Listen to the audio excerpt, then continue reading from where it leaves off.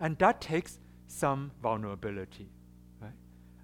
In every workshop, I talk about this. So by the time, if you come to the relationship workshop and this is the third time you hear this. This is the only thing I recycle twice. Okay? There is tremendous vulnerability in deep connection. The more connected you are with someone, the more you love someone, the more vulnerable you are to loss and grief and pain and hurt. Isn't that right? The person that is really important to you can also hurt you deeply. Or if something happened to the relationship, right, it really touches you in a very deep way. So in order to have those safe connections, in order to really deeply love people, it requires a certain sense of vulnerability. Okay? Which is a certain kind of risk.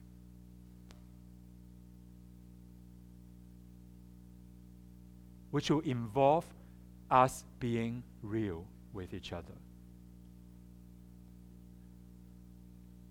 So I just want to end this section, and then we'll go into the question and answer by quoting from Brené Brown, who quoted from Marjorie Williams. So this is a double quote, okay, quote squared. It's from the book The Velveteen Rabbits. And let me just read out loud the quote. "What is real?"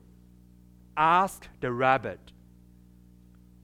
"Real isn't how you are made," said the skin horse. "It is a thing that happens to you when a child loves you for a long, long time. Not just to play with, but really loves you. Then you become real." "Does it hurt?" asked the rabbit. "Sometimes," said the skin horse, for he was always truthful. "When you are real, you don't mind being hurt." "Does it happen all at once, like being wound up?" the rabbit asked, "or bit by bit?" "It doesn't happen all at once," said the skin horse. Now this is the key sentence or the paragraph. "It doesn't happen all at once," said the skin horse. "You become. It takes a long time. That's why it doesn't happen often to people who break easily or have sharp edges or who have to be carefully kept. Generally, by the time you are real, most of your hair has been lopped off, and your eyes drop out, and you get loose in the joints and very shabby. But these things don't matter at all, because once you are real, you cannot be ugly except by people who don't understand. Once you are real, you cannot be ugly except to people who don't understand." That kind of real relationships, I think, is what's needed to create a safe connections. Because people know that you are being real with each other, and that bond will always be there, even when your eyes have been lopped off. That's a kind of a weird image, actually. So let me end here, and we have about 10 minutes left, and I just want to see if there's any questions, either in person or I think there are cards. Before I forget, as much as I want to keep this for my, no, I'm just kidding. Okay. Well, now you have 149. So, thank you.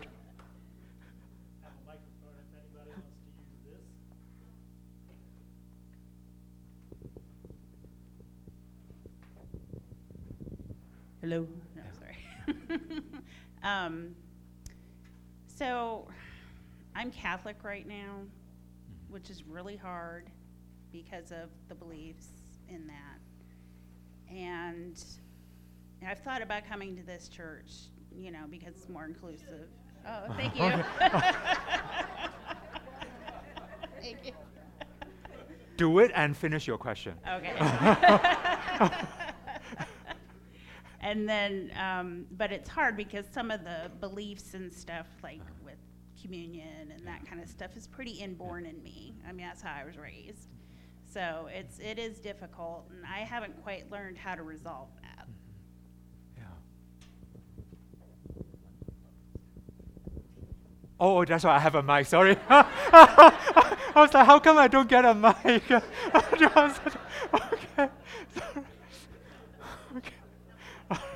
Okay. Okay. Sorry. Let me regroup here. Okay. Yeah. So I hear that because sometimes some of these messages has been there for such a long time. Sometimes it cannot be overnight shifted. And so what I invite you is to be kind and patient with yourself and find a community that can be on that journey with you. The image that is a little bit weird. I have weird images when so the weird image is, the Michelangelo is chiseling the statue of David from marble, right? That takes a long time, but there's a David somewhere in there. So if you are in a community that can be on that journey of shaping in whatever way that feels right to you over time, to look at the equivalent of the inner David. That's To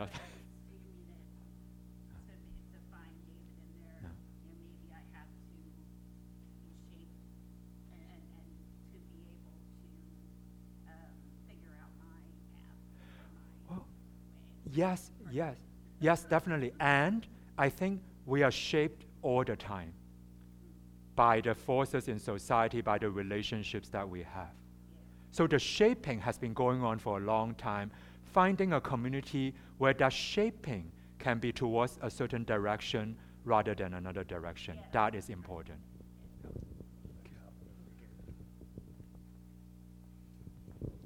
So I do have a question, but first an observation.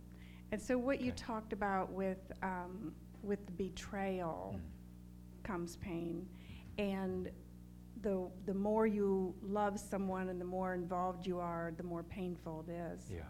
So for a church community where people say that they're Jesus for each other, let me be Jesus for you, and then they kick you out, that's really hard. So how do you move past that experience to trust, again, church in particular? That is a really great question. Number one, don't force yourself to trust. You have already been through enough. If you're one of those people who are betrayed by the church community around you who say they love you unconditionally, right? So I really hear that. And is to really validate that not trusting is a natural reaction and where you have been hurt really deeply before. And so my invitation is for you to be patient with yourself in the process and give yourself a lot of room to feel the anger, to feel the betrayal, to feel the lack of trust, and then slowly, as I see you are doing right now, surrounding yourself with safe people who can gradually calm your nervous system to regain a sense of safety. So I just invite you to create a lot of space for what I imagine can be a lot of emotion, a lot of pain, a lot of confusion, and a lot of lack of trust, which I just want to validate, and they are natural reaction to something that happened that's very, very wrong.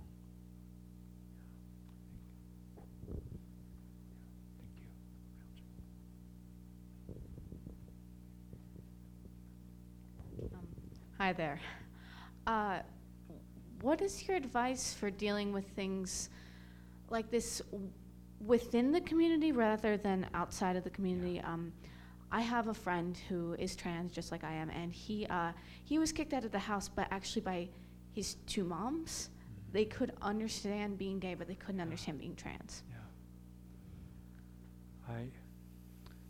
So first of all, I feel this wave of sadness when I just even hear your question. So the reality is that just because we are LGBTQI+ doesn't automatically free us from our own prejudice and bias and fears and misunderstandings. And we, actually within the community, there is racism, there is sexism, there's transphobia, there's all kinds of discrimination. Right?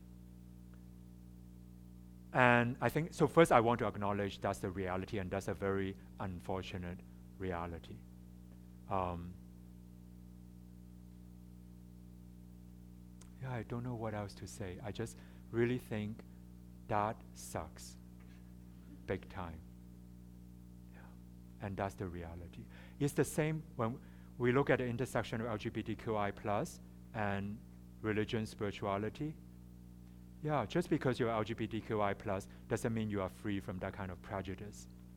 And just because you are religious doesn't mean you are free from that kind of prejudice. No, it's the church community that you talk about. The hypothetical question. So it's really that, it's really to,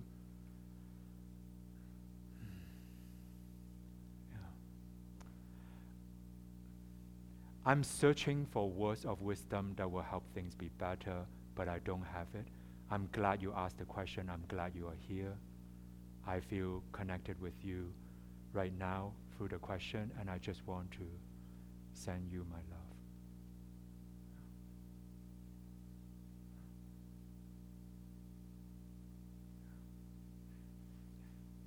And thank you for being here.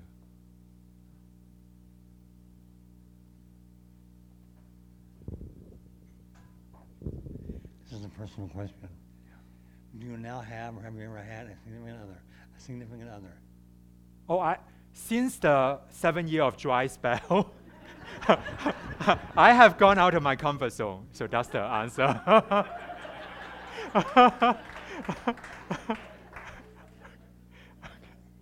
think this.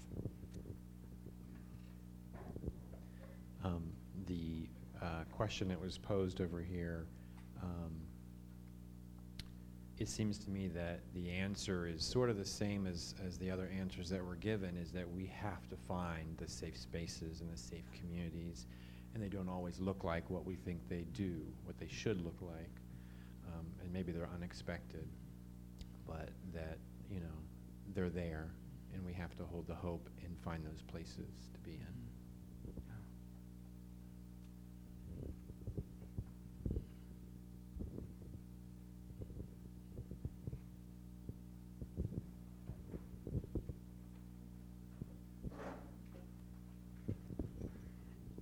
So, full disclosure, I'm one of the ministers here.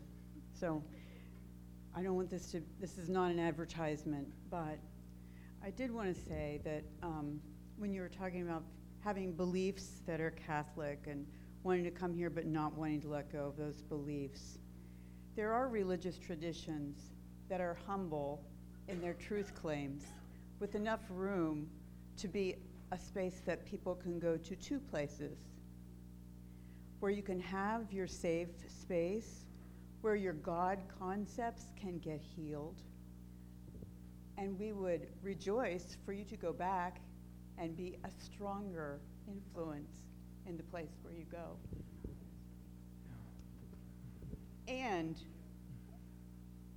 we're not alone in that. There are a lot of other places. And I just want to really echo that last part is, there's something so important about knowing that we are not alone. It's not just the traumatic experiences and the difficult experiences. It's after those experiences happen, we try to share our story and we get minimized, we get dismissed, right? We get blamed, right? There's that invalidation and the aloneness, the conspiracy of silence. That is the additional hard part. So I just want to really echo what Colleen said about something about not being alone. That feels a really important part of the process, because yeah. Mhm.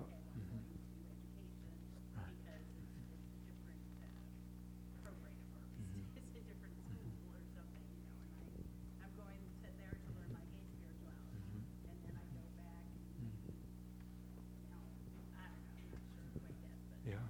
Well, when you look at the neuroscience research, the human brain is wired for connection. Loneliness actually hurt the same way as a broken arm. So something about not being alone, that's a balm on the wound.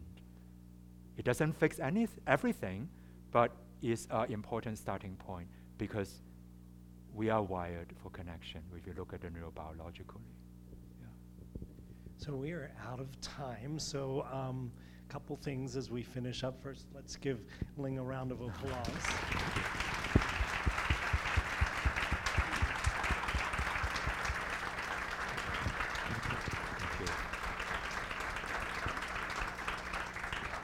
So again, in your program, there's a card that says "Changing the Conversation." Folks are going to come around with the basket if you want to put that card in there. If you've filled it out, that would be really helpful. Or you can give it to us later on if you like, but if you have it all filled out, that would be great. And then Colleen is going to come up and do a final prayer with us.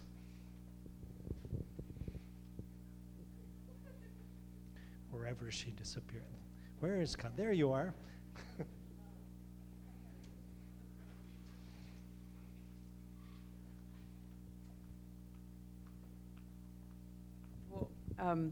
I was going to also invite people to stay for refreshments. We're glad that you've been here.